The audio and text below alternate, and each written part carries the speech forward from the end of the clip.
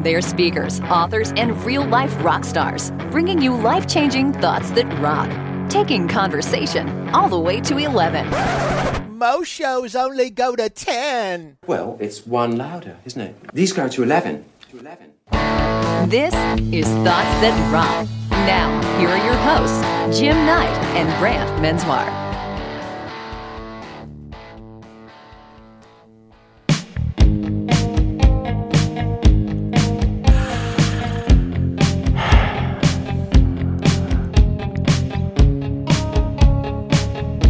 I'm watching you. Every breath you take. Every move you make. I'm sorry? Every bond you break. Every step you take. I'll be watching you. Super creepy. Every single day. Every day. Every word you say. Now you're scaring me. Every game you play, every night you stay, I'll be snuggling you. I'm sorry, 911? I'm sorry. Security? That was inappropriate. Welcome, everybody. Thank you so much for joining us on Thoughts That Rock, the podcast that is about sharing pieces of life-changing advice squeezed into about two bangers, as they say. It would not have been so creepy if you hadn't been staring at me, Well, just piercing through my soul. Uncomfortable eye contact is one of my spiritual powers. It is. Yes. It certainly is. Yes. So, we're going to do some contests starting next year. Now? No, next year. Oh. Don't try and call in right now. Okay. Don't be the 11th caller. Don't call in. But we're going to do some really cool giveaways, and we've been working on some merch, some retail, as we like to say in the business. So keep your ear to the ground. What is it that you say normally? Keep your... Listen for the hooves, baby. Listen for the hooves. Is it hooves? Hooves? I say hooves. Hooves? Hooves? Comet might have something to say. What? Yeah. What? Thoughts That Rock help support Cannonball Kids Cancer and their fight for finding treatment options for kids who've run out of options. We believe they're amazing. We know you will too. Please go check them out at cannonballkidscancer.org. Yeah, they're awesome. Listen, we know how busy you are too. You got a lot of stuff going on, and just trying to find a little bit of time to step away and jump into some leadership mindset, whether it's a book or a podcast or an article. Nope. Audiobook for you, Brant, whatever works. Yep. They're hard to come by. We totally get it, which is why it doesn't really matter what you're doing. Right now, you could be, let's say, building a cabinet. Hey, give me that. Or you're hiking up a trail. Or maybe you're stitching up a ripped kimono. Ow, my finger. It doesn't really matter to us. I'm bleeding. We literally are just excited for you to be here. We're about to give you the 20 minutes you've been looking forward to all week. Let's rock. Let's rock. All right. Our guest today is a fantastic... Whoa. If we're going to do this, our guest today needs the proper sort of intro. He does. Now that you say that, he probably does. He does. How about this?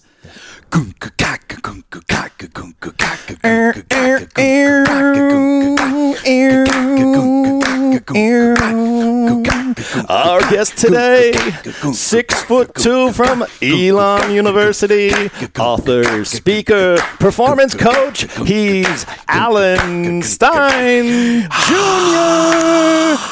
I think that's more proper for his background, wouldn't you say? For a basketball performance coach, I would say so. If you could have seen the lights in the studio, Alan, you would have been very impressed. Is he still here? He ran away, didn't he? He has left the show. He's completely He is still here. I'm envisioning pyrotechnics and cheerleaders and dry ice and all sorts of stuff. I love it. Oh, good. It did cost a little bit of money to get all of the cheerleaders up the stairs here, but it was a good intro. It was totally worth it. Totally. So our good friend, Alan Stein Jr., as you heard, he is a massively successful business owner and a veteran basketball performance coach. And Alan spent 15 years working with literally the highest performing athletes on the planet. Mm-hmm. And, you think about NBA superstars like, let's say, Kevin Durant and Steph Curry and Kobe Bryant. Alan's actually worked with all of them. That's so crazy. First off, before we start spending a little bit of time talking about your brother, thank you so much for being here. Welcome to Thoughts That Rock. Oh, man, I'm beyond excited. I was pumped up before that intro, and now I'm super, super pumped up. what's really neat is I've been a big fan of both of you guys for a long time, and to finally have a chance to meet you this past fall in Toronto and connect in person, this is truly an honor, and love your show. You guys are really doing some innovative work, so I'm just happy to be here and talk about some thoughts that rock. Well, listen, we appreciate that. I prefer to think of what I do as life-changing, and what Jim does is more practical, tactical stuff. So it works well together. You complete me. Hey, first off, thank you for that. We're also a fan of yours, and it was fun to hang out. I know it was brief up there in Toronto. For those that don't know, we hang out in some speaking circles, and every once in a while we get together and just talk shop. And that was our first time meeting in person. And just knowing that you're a fan of the show, and we can talk about your podcast that you just launched as well. But for anybody looking a little bit more information on Alan, we're going to have, as we always do, his entire bio posted in the show notes. Mm-hmm. But we're thrilled at, both as a keynote speaker, but also as an author. So Alan has a book out called Raise Your Game: High Performance Secrets from the Best of the Best. And that's where he teaches both corporate and I think sports teams as well on how to perform at a world-class level. So we're going to go through the gambit and talk about a lot of the cool things that you do. But like we said, we're thrilled and honored that you had a chance to stop by. And because you're a fan of the show, you know how this thing works, man. We don't do the traditional interview style where you probably hear in a lot of podcasts where they might go through the entire history and your background. We'll weave some of that stuff in, but we love to get right to the point and have our guests share an awesome piece of advice. So we're going to leave the floor open to you, Alan. What is your thought that rocks? Thoughts that rock! Number one! My thought that rocks is that self-awareness is the key to everything we want in life. Yeah, speaking our language, man. Yeah, you are. Love that. How does this come across to you? Where did you first start sort of seeing this come to life with the work you do? I've seen it from two different vantage points. I certainly noticed it as a performance coach and seen firsthand that the players and coaches that had the highest self-awareness were the ones that came the closest to maximizing their own potential. But I also observed it firsthand. 5 years ago, when I was going through a divorce, I started going in for some counseling and some therapy. And the therapist I work with was literally a life changer and really helped me see some blind spots and heighten my own self-awareness. And, I'd like to believe I'm a much better man because of that. And I know that, when we look at these things that everyone is searching for in life, whether it's happiness or fulfillment, or success, respect, significance, you name it, all of those things are drastically better in my life now that I feel I have a higher sense of self. So I couldn't agree more, and I've spent the majority of the last 6 or 7 years actually teaching corporate teams how to become more self-aware in the collaboration space. When you're working with other people, you have to have self-awareness of how you're communicating, but also self-awareness of others, right? So we have to know how they choose as well. But how did you start to really dig in to figure out, to give yourself that sort of heightened level of self-awareness? Did you do some exercises that sort of got you there? Was something that you had to practice, or what was it that allowed you to sort of get a better grip as to some of your blind spots? Well, it starts with just a general openness, and an openness combined with humility and being able to admit that, hey, I do have blind spots, and I'm actually very curious in finding out what those are. And then it also takes the courage and vulnerability to look inwards and say, self-awareness is not just the things that I do well and the things that I enjoy and my goals and my dreams, but you have to have the courage to look on the other side of the curtain and be willing to face your fears and your insecurities, your challenges, your weaknesses. And I know firsthand that is really tough internal work to do. But thankfully, I was at a point in my life where I just knew there was something more to life, and I was just ready to do that type of work. And as you guys mentioned, it is a process. It's not something you just hammer out like it's a homework assignment. It takes a lot of time and a lot of reflection, and in many cases, connecting with those that are closest with you, because they're the only ones that can actually see your blind spots. Yeah, I think it's incredible that So I was listening to your podcast this week and your interview you did with Gary Vaynerchuk, and which was great. It was really, really great, man. It's funny, this really resonated because during the interview, Gary's talking. Gary plays a lot of pickup basketball, and he's talking about how he has no left hand, right? Yeah. And so he's talking about anybody that knows him knows he has no left hand, so he doesn't go to the left. He always goes to the right. And if you're playing any sort of successful defense against him, you're trying to force him to go to his left hand because you know he's not going to be able to do it.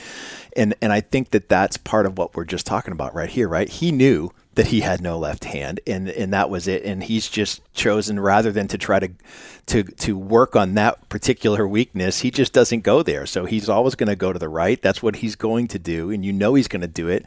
But it also sort of allows others who are looking to defend him that opportunity to say, I know this is his weakness, and if he doesn't want to go there, that's fine. And he talked about how he made that choice, and for his younger brother AJ growing up, he really sort of forced him to develop both hands because he knew it was a big weakness for him. And I think we find that a lot with ourselves, right? When we find that, when we have the self-awareness to know that this is really a blind spot, this is really something that is not a strength of ours, we have a choice to make. Do we work on it to become better, or do we just choose to go another direction, right? Absolutely. You nailed that perfectly. And certainly one could see how detrimental that would be if Gary either didn't know or wasn't willing to admit that he didn't have a good left hand. And he's in a game and he's constantly trying to go left because he's oblivious to the fact that that's a weakness.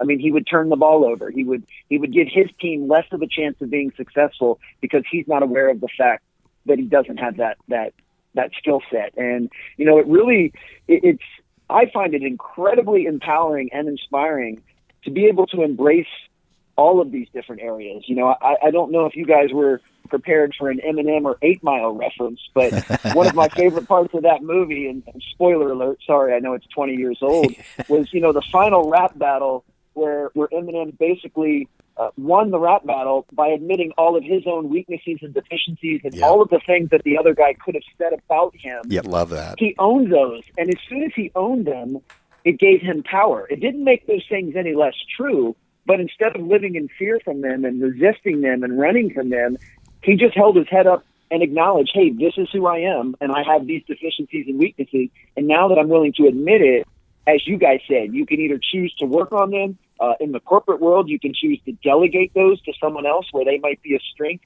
But the whole key is just being aware of them. That's right. This is the whole philosophy right now that Marcus Buckingham has been pushing for probably the last 2 decades. His books, particularly when he was working with the Gallup organization, their whole theory is, what's the point in even focusing on your weaknesses? That by the time you're in, let's say, corporate America, you've got all this ingrained because you've learned everything when you were a kid. And as a teenager, you learn everything from school and your parents and your friends and the playground and religion and lack of religion or whatever. When you get to actually taking on a job, yes, you're teachable, you're trainable, you might be open-minded to it, but in a lot of ways, they're saying these inherent, let's say, leadership characteristics that we talk about, you either have them or you don't. And so Gallup and Marcus Buckingham used to say, now discover your strengths. Just focus only on those things because it'll mask, or at least it'll help hide or overpower a lot of those weaknesses. So the goal is, if you're leading a team, which you know full well, you've got to go and build that team around making sure that there isn't a team weakness. You've surrounded yourself with people that have different characteristics that can make up a championship team, right? Absolutely. You said that so perfectly. And that's basically akin to a jigsaw puzzle. I mean, you look at a jigsaw puzzle, which I tend to do rather often because I've got young kids. Every piece is a different size, shape, and color, and you need each and every one of those different pieces to form the final collage. So no one piece has everything that you need. They all have to work together, and that's where if the 3 of us were on a team together, something that may be a weakness of mine would certainly, hopefully, be a strength of one of you guys. And then as a good teammate, I would want you to play in your strength zone and for you to do the things that you do well. And then, of course, you guys would want me to do the same. And then when we're all in our strength zone playing to our strengths, and together collectively, we're rather formidable. So how do you do that? I mean, as Brant was saying, if you're working, let's say, with a Gary V. So I mean, first off, you shared some personal stuff in there and how this could apply that way. But your business life, if you're a basketball performance coach, how do you get people to be more self-aware so that they can understand we want to get everything we can in life? How do you go and build that? Because I see all these pictures of you with your arm around everybody and anybody that's in the NBA, and I go, you know, there's something that you're bringing to the table, and if this is your big thought, I have to believe that you're imparting these words of wisdom to them as well, right? Oh, very much so. But the cool part was those were really lessons, even though I was the coach, quote unquote coach. This whole self-awareness, those were lessons those guys taught me, and taught me how powerful it is. Yeah, to know yourself, and in this case with basketball players, to know your game. And you know, we kind of say in jest when I'm talking with coaches that a player that takes a bad shot, okay, that's a little bit frustrating, but a player that takes a bad shot and doesn't know that it was a bad shot, now you have a major problem on your hands, because they're going to continue to repeat that behavior, and the team's chance of being successful will go down accordingly. So what I found about with being around the highest performers in the world is they actually crave coaching, and they crave feedback. You know, they want people in their life that can help them to, you know, refocus the lens and tighten the screws and get a little bit better. And when you get to the elite of the elite levels, you know, a Kobe Bryant or a Kevin Durant, you've drastically decreased the pool of people that can give you proper feedback and coaching because you're so good. You know, when any of us are a novice in something in the beginning, you know, most people could probably help us get a little bit better. But as you continue to hone your craft, that pool becomes very, very, very small. So they're often reaching out to look for people to coach them and to see their blind spots and to help them gain more self-awareness. And that's one thing I want to make sure your listeners know, that even though it says self in the self-awareness, you very much need the input of others to improve that self-awareness, because even if you can admit that you have blind spots, you still can't see them. That's why they're blind spots. That's so you need people that can help you with that. Yeah, you know, I think it's so it's the same with CEOs, right? When you get to this level of success, the amount of people who have the courage to say to you, "Hey, here's a blind spot," shrinks significantly because they're afraid they're going to be excommunicated either from the business or from the team, or you know, all of a sudden now they're like, you know, who do you think you are to tell me how to run this business? And in reality, you're just trying to point out some of those blind spots that they might be able to find people to step in to help sort of fill the gaps of where those things are. You know, I look at, you know, I think it's interesting. So I look at a player like Kyrie, who you know, as a Celtics fan, lifelong Celtics fan, big expectations, and it sort of was a failed experiment, and you know, now he's off with Brooklyn and having a much better year. But the minute KD comes back, everything is going to change, and it's not going to be his team, it's not going to be Kyrie's team, and so how do we have not just the self-awareness to know, but also the willingness to say, I need this person next to me to really make this a better experience, to make it a stronger team. I mean, look, you know, at first I thought, you know, LeBron and Anthony Davis, what is that going to look like? But here they are at this moment at 15-2 or something like that. They got the best record in the NBA, and they're actually, you know, LeBron's having like a career year in assists, which is just amazing to me to watch this guy. But it comes with knowing what he's good at, and also what his teammates are good at, and how can he get the most out of that. And I think that's what Jordan really brought to the table as well. It wasn't just that he was amazing, it's that he knew he needed to have these other players on the team to get the most out of his own skill set when he was working together. Boom, that is a mic drop moment right there, because you just nailed that perfectly. And I think many times, whether in the corporate world or in basketball, it takes a certain level of maturity to reach that level. You know, you have to remember too that when it comes with these basketball guys, and you know, Kyrie's someone I met when he was probably 16 years old. You know, when most of us are younger, we're heavily driven by ego. We're heavily driven because we have so many insecurities that we almost have to take on this this alpha male persona and puff out our chest and act like we have no weaknesses and we're the best at everything. And I think only through some maturity can you realize that. And you said it, I think Jordan had to really reach a certain level of maturity to acknowledge he was not going to win a championship just by himself. Right. Even averaging 50 points a game, right. That was not going to happen. So at some point, he had to shift his priorities, and he had to make sure that his beliefs and his behaviors were in alignment. And if he really and truly, if winning was the most important thing, then he had to be willing to concede in some other areas to let other people play their role.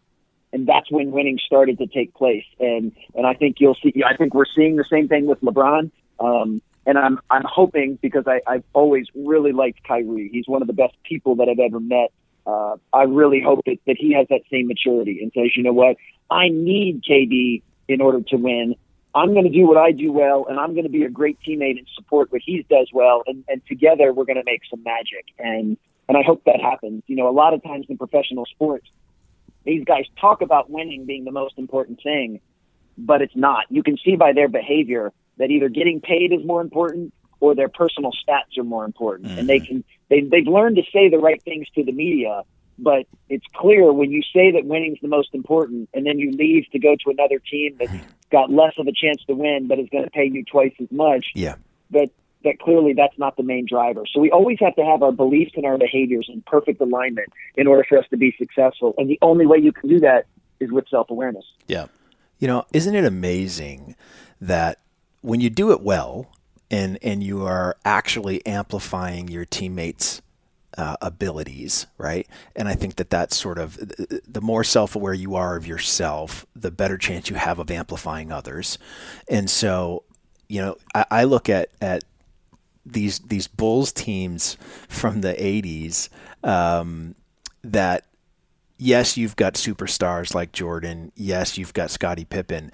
But what really blew me away was I'm reminded of the three-headed monster, right? So you got Will Perdue and you got Cartwright. You got people who are not all-stars. They are not household names. In fact, I couldn't even name you all three of them at this point, but I knew them as the three-headed monster. But they actually stepped up their games. They actually got in and filled the roles that needed to be filled at a level that they could do it together collaboratively as a team. And I think that's one of the most important things, that when we think of self-awareness as really being a personal, maybe selfish thing, but in reality, it's the level of self-awareness that allows you to have others step up and fill those gaps to get what you need. And that, to me, is what I remember the most about those teams. It wasn't Jordan and Pippen. You knew what you were going to get from them every night.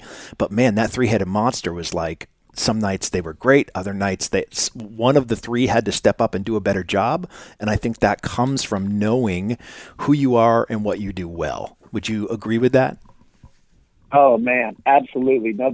You guys are just full of tremendous insight, man. You nailed that. And really the Bulls, they set the template for the future in the NBA, because soon after, the San Antonio Spurs followed a very similar mold of, we don't need a team of superstars. We need a team of puzzle pieces. And yes, in order to win in the NBA, one or two of those puzzle pieces needs to be an elite level superstar.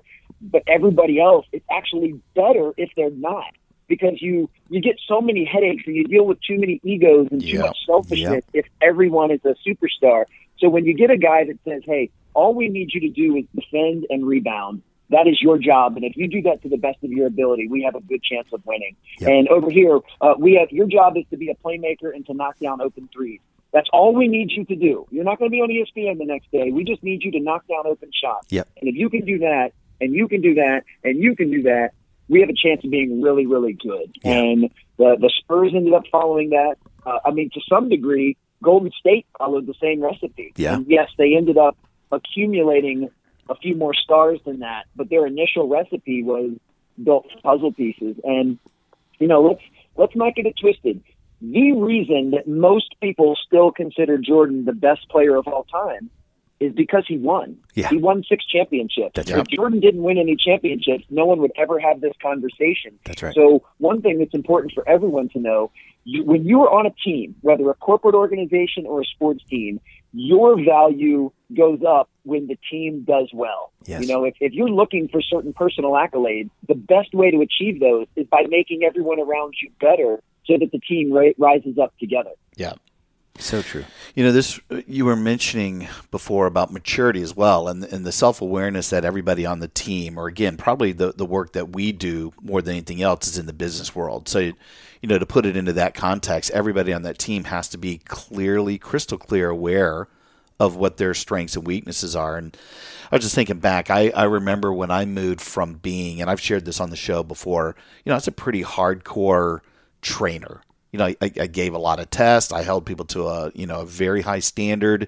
If they missed the test by a certain percentage, or if they were 5 minutes late, like I was sending people home. And when you're in a corporate environment and you're a kid as a trainer and that's your sphere of influence, you know, there's probably some immaturity there. You know, you're on cloud nine, but you feel like, boy, you know, this is what happened to me, so I'm going to make sure that they go through the same gauntlet. But it changes when you become a leader. And I think my first year, I was still probably more of a doer, very tactical.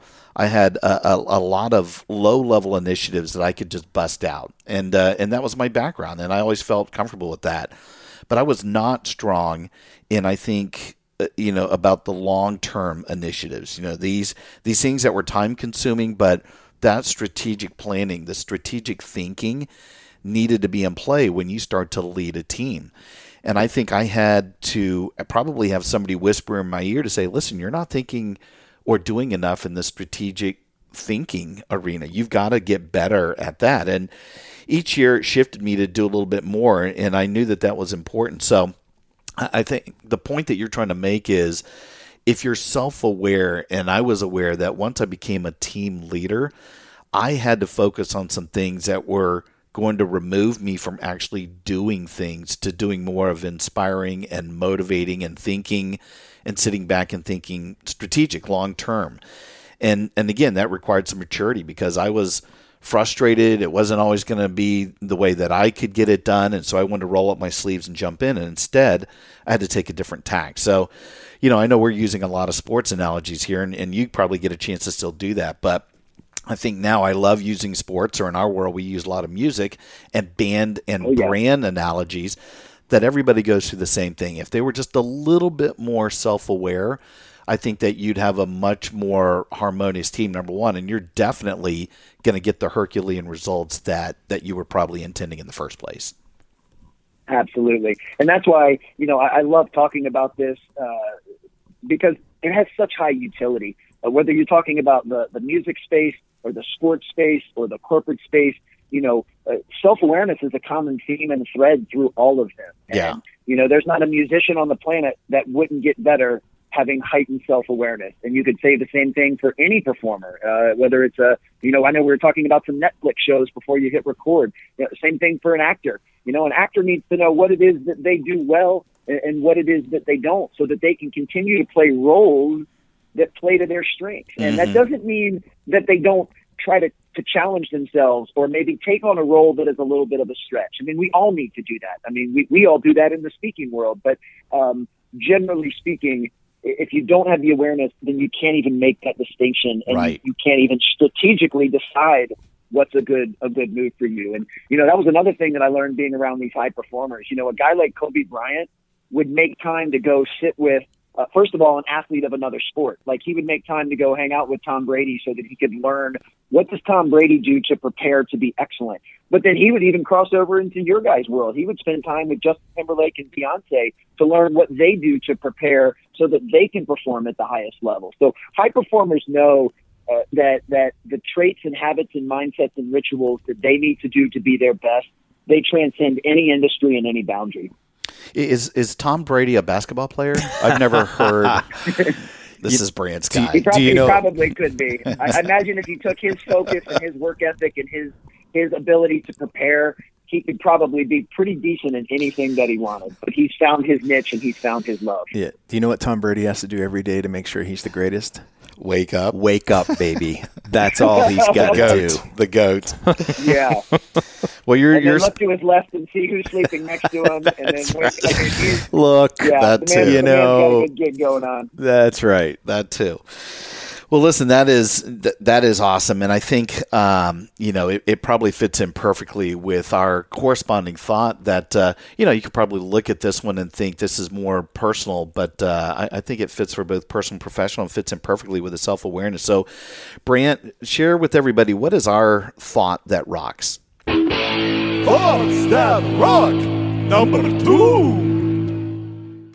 Our thought that rocks this week harkens back to something I think we've referred to in several shows in the past, but we've never really had a chance to focus on it. So our thought that rocks is the platinum rule, which is treat others the way they want to be treated. I think most of us grew up with the golden rule of treating others as we treat ourselves. But what we've realized, especially sort of in the field, and really what we're talking about today, is emotional intelligence, right? And so emotional intelligence is really broken down into self-awareness and social awareness. And that's really what this includes, is the second half of that, which is the social awareness of knowing how others want to be treated. And instead of assuming that because we prefer to be treated a certain way, that's how they want to be treated, we actually have to be open enough to listen and know how they choose. And this is what, the work we do with banding people together is really focused here, right? It's focused on the idea of not just having self-awareness, but you have to have the awareness of how others choose to communicate, what their collaborative strengths are, and allow those to shine. Yep. And I think that that's, interesting enough, we talked about sort of self-awareness in music. I think the best probably example of that would be in jazz, which I'm not a fan of. However, I am a fan of the ability that you never really hear. If you go and watch some really great jazz players, you're never overwhelmed by a wall of sound. Mm-hmm. There's always space for everyone to be present. And I think that is what separates great jazz players from everybody else, is that they don't need to overplay. They're not constantly going back to the amplifier, turning themselves up. They're not, they don't need to turn themselves up, because everyone is self-aware of what's going on, and they're aware of their volume, and they're aware when it needs to come up a little bit and settle down a little bit. And they're intuitive. Like, when it's time for the bass solo, like everybody else just sort of leans back a little bit, lets that happen. That's self-awareness. I love it. It comes back to even one of our first episodes with Brett Culp saying that, he, as a leader, you have to hold space for people, right? And it's the same thing as a great teammate or bandmate. You have to hold space for people. You can't be stepping on their stuff. You can't be turning yourselves up so that you're heard louder than them. You have to hold space and allow that space to be present so that people can fill it. And I think that that's the same thing here. It's one thing to be self-aware of your own actions, but you also have to choose to learn how others prefer to be communicated with, so that you can modify your own behavior to get that deeper level of result, which is all we've tried to do at banding for 6 or 7 years, is get people to understand that. And I would imagine, Alan, that that's the same sort of thing I've heard in some of your talks as well. You talk about the importance of being present, right? And how really that's the only moment you can control.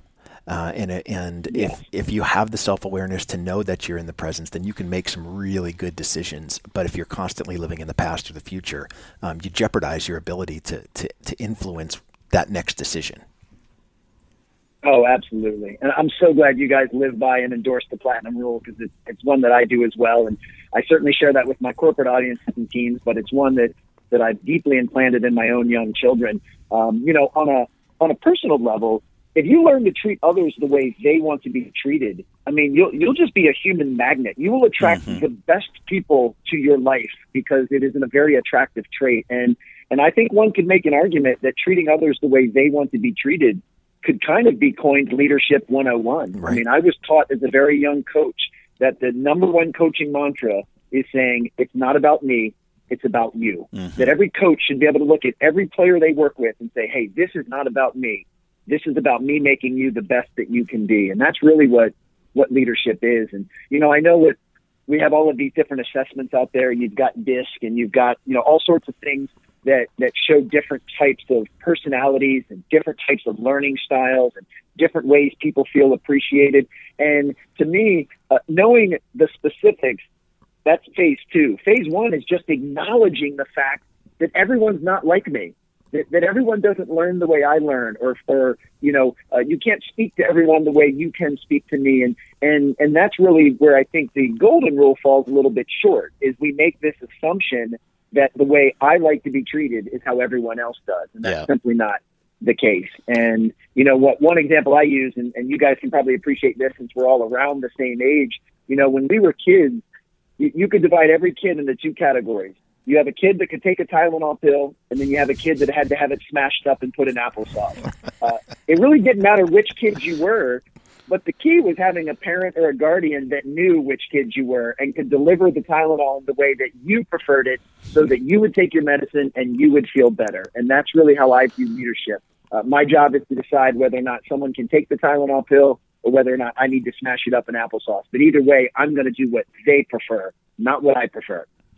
I love that. It's funny. It goes back also, I think, to your self-awareness. I mean, and once they realize where they are, whether they need it crushed up or they can take it without having the gag reflex, of trying to take a pill, then I think they're in a better place. You were talking about assessments, though. You're right. We've seen all of those. We could list off 4 or 5 right now, but I will say this, the type of assessment that I do love that kind of goes back and it ties both of these together are the 360-degree assessments. Because, when you're doing an assessment on specific leadership areas, it might be around planning or strategic thinking or teamwork or whatever. What helps out from a self-awareness is when you do these assessments where your boss is doing one, which is traditionally the only type of feedback you get, right? In the business world, it's 180 degrees, one direction.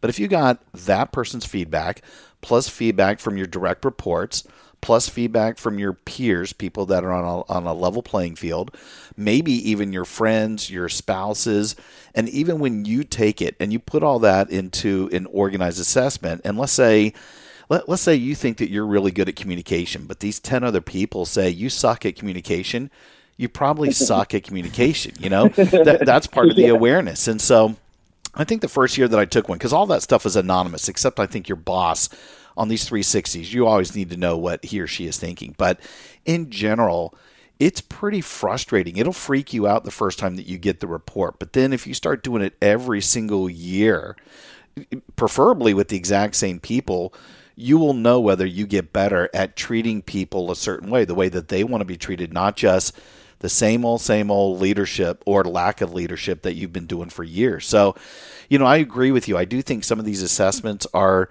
they take a snapshot at specific areas, and they're not always helpful. It's just a tool. But the ones that I think that absolutely rock are the 360s, because then I think you're getting much more data than just one direction. And if you can take that with the way that it was intended, use it as a tool to say, I want to get better in this area. And if you're serious about it, you will have much better self-awareness. Absolutely. 2 thoughts come to mind. I love that you brought that up. One, as comical as it sounds, if I admitted that my communication sucks and 10 other people said my communication sucks, that actually means I had very high self-awareness, because there's alignment between what I'm lacking and what other people see me as lacking. And that then and only then am I going to be able to make the progress to improve my communication. So that's where that self-awareness comes into play. And I think that's vital. And as you can see, it takes a humility. It takes the ability to be coachable and allow yourself to be vulnerable to expose yourself to a 360 type evaluation and review. But to me, the most empowering mindset we can have as human beings would be, in this case, we'll keep using this scenario, I do not have any control over what these 10 people are going to put in this performance review. But I and I alone have sole control over what I'm going to do with their feedback. Right. And I can be open to using it to move me forward and develop and get better, or I can blame, complain, point fingers, make excuses, deflect, and I'll stay exactly where I am, and many times actually regress. So I hope folks don't get caught up in the fact that they don't control what other people think or the feedback other people give, but they always control how they're going to use it and utilize it. And to me, that is incredibly empowering. 100%. Yeah. I'm still getting over this thought in my head of Jim having his medicine crushed up and fed to him in applesauce. nothing wrong with that. like a baby, like a mother bird chewing the food before she gives it to her babies. I actually can swallow horse pills. I got no problem. I take it without water. People freak out. Here we go. Here he goes flexing now. I take horse pills without water. That's my next thought. That's fine. That's his next book, Horse Pills Without Water. So one of the things that we do, I think, is really interesting. One of the exercises when you do say a half day training with banding people together, they do an exercise called Words Matter. And what we basically do is we break people into four corners based on their collaborative voice. And there are four different types, similar to a disc. There are four different types of collaborative voices and how we choose to communicate. And so it's a great tool. What we do is we have them rewrite the lyrics to a verse of a song. So we pick a famous song, we put it up on the screen, and we say, listen, this is what we want. We want you to rewrite this lyric. We want you to express the same exact thing that it already does, but we want you to use your words. Don't use these words. Say it how you would say it. And what's incredibly interesting is even though everyone gets the same exact orders, here's what we want, the same instructions. When you ask them to do it and you walk away and when they're done, you read the four rewrites of the verse. They are completely different. They express different ideas, different results. And you gave everybody the same exact instructions. But because we choose to communicate differently, because we choose to focus on different things, the words that we use matter. And it's something that when you look at sort of this idea of treating others the way they want to be treated, you look at one corner, very results focused, very black and white, very cost benefit, direct language. They'll use half the amount of words because they don't have time to be bothered to try to write more. In another corner, they're using metaphors and it's all puppies and rainbows and they're focusing on all the positives. In another corner, they don't change anything because they want to have consensus before they write anything down on the board. And so they're really struggling. And in the other corner, they won't even move because they've got 50 questions to ask before they even get started on the project. And that's just how we choose what our preferred style of working together is. And so when I look at this, understanding how you prefer is one thing, but understanding how others as well and understanding that they're going to express themselves in ways that have different results.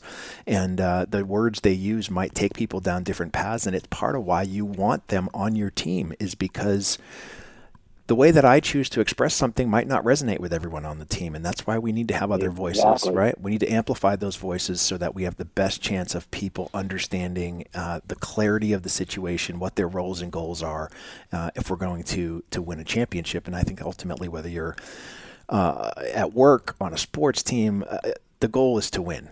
The goal is to win. It might not be, or I should say this, everybody should want to win, right? That's my big thing. They should want to win, and if you win or lose, that's a different argument for a different day. But everybody should want to win, and if you want to win, you've got to be aware of your own actions and aware of how others differ from you.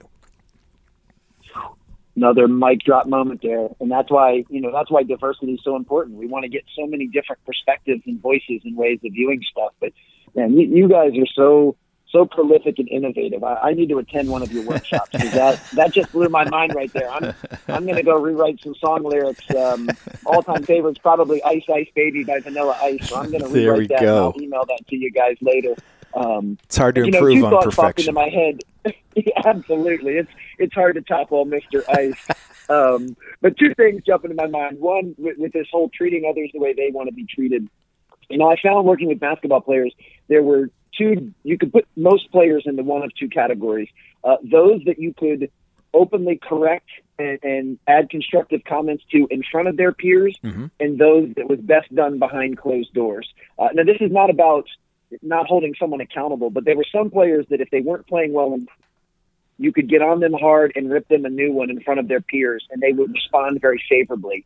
And yet there were other players, and some of these were elite level players that would actually recoil and performance would suffer. Those are the type of players that you need to put an arm around them after practice and have more of a one-on-one private conversation. So as a basketball coach, it's important to know which player is which. And a pretty practical application for, in the corporate world, since we're all inundated with emails, I'm a relationship guy. I'm an over communicator. I could send you guys an email that would probably need chapters because I like to express myself.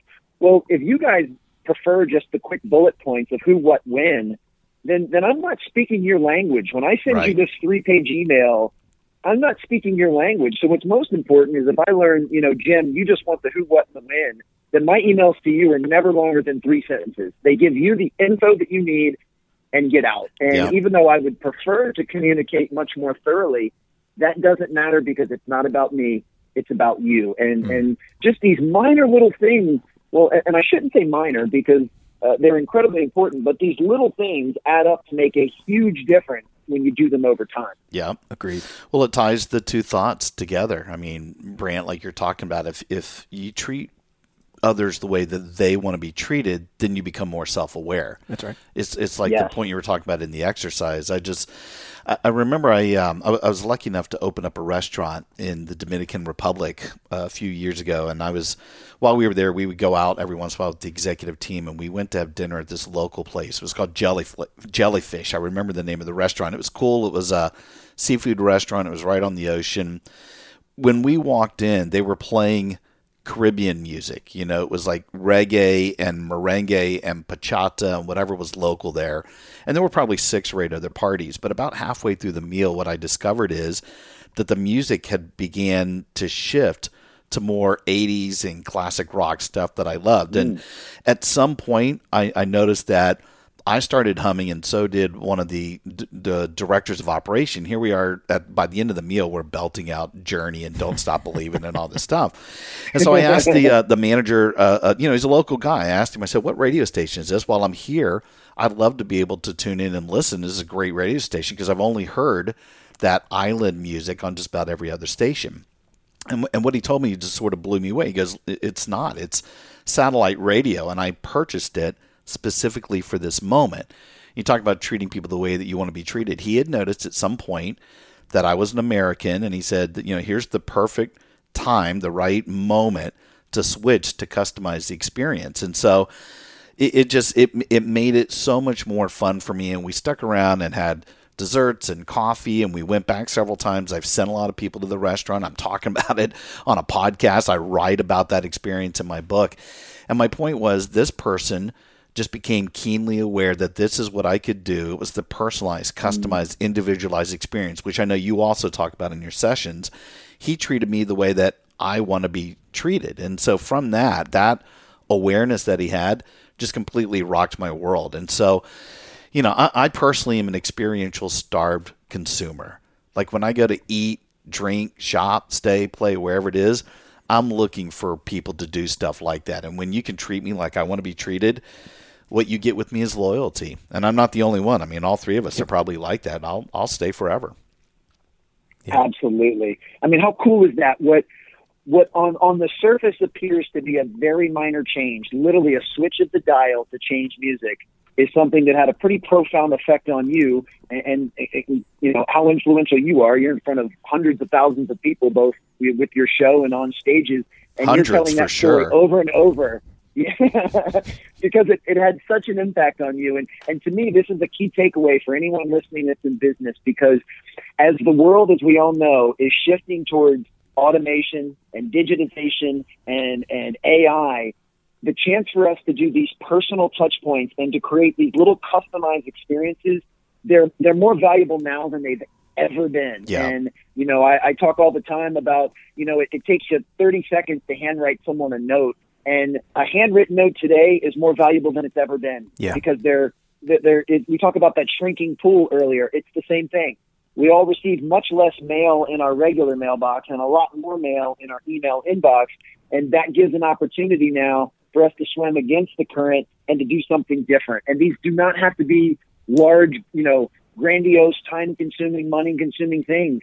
This guy just switched the dial on a satellite radio station. Yeah. You know, that's it. And it had a profound impact on you. So I think as leaders, if we continue to heighten our self-awareness and the social awareness of those around us, we should be looking for every opportunity we have to put these little customized touch points to speak other people's language. And if so, we will attract the best people in our lives, and we'll certainly attract loyal, evangelistic type customers and clients to our business. Well, you're speaking our language, brother. We love everything that you're doing. And I know we talked a little bit about the podcast at the top of the show, which is called the Raise Your Game Show, which matches up to your book as well.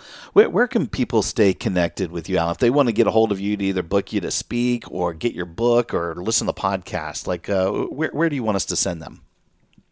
You can go to alansteinjr.com. That's the hub of everything. If they are interested in the book, they can go to raiseyourgamebook.com. And like you guys, I try to be very active on social, and I'm just at Alan Stein Jr. On all of the social channels, and love engaging with folks. Certainly love following your guys' work. You guys inspire me beyond belief, but love having chats with folks. So if anyone listening to this, if something resonated, hit me up on social and let's keep this conversation going. Yeah, and let's keep it going with us too, man. We love everything you're doing. It's a mutual love affair over here, man. We're so thrilled that you took a moment to give us a couple words of wisdom, and we look forward to hanging out with you soon. Well, I tell you what, it's very humbling for me that I get the bronze medal for coolest hair when I'm with you guys. Because usually I have the coolest hair on most shows that I'm on, and I got to take home the third place ribbon today because you guys rock. Yeah, that's awesome. That's awesome. Hey, we can talk hair care products anytime. We'll do that. We'll do that on the side. I love it. Take care, guys. All right, buddy. Thanks, rock brother. on.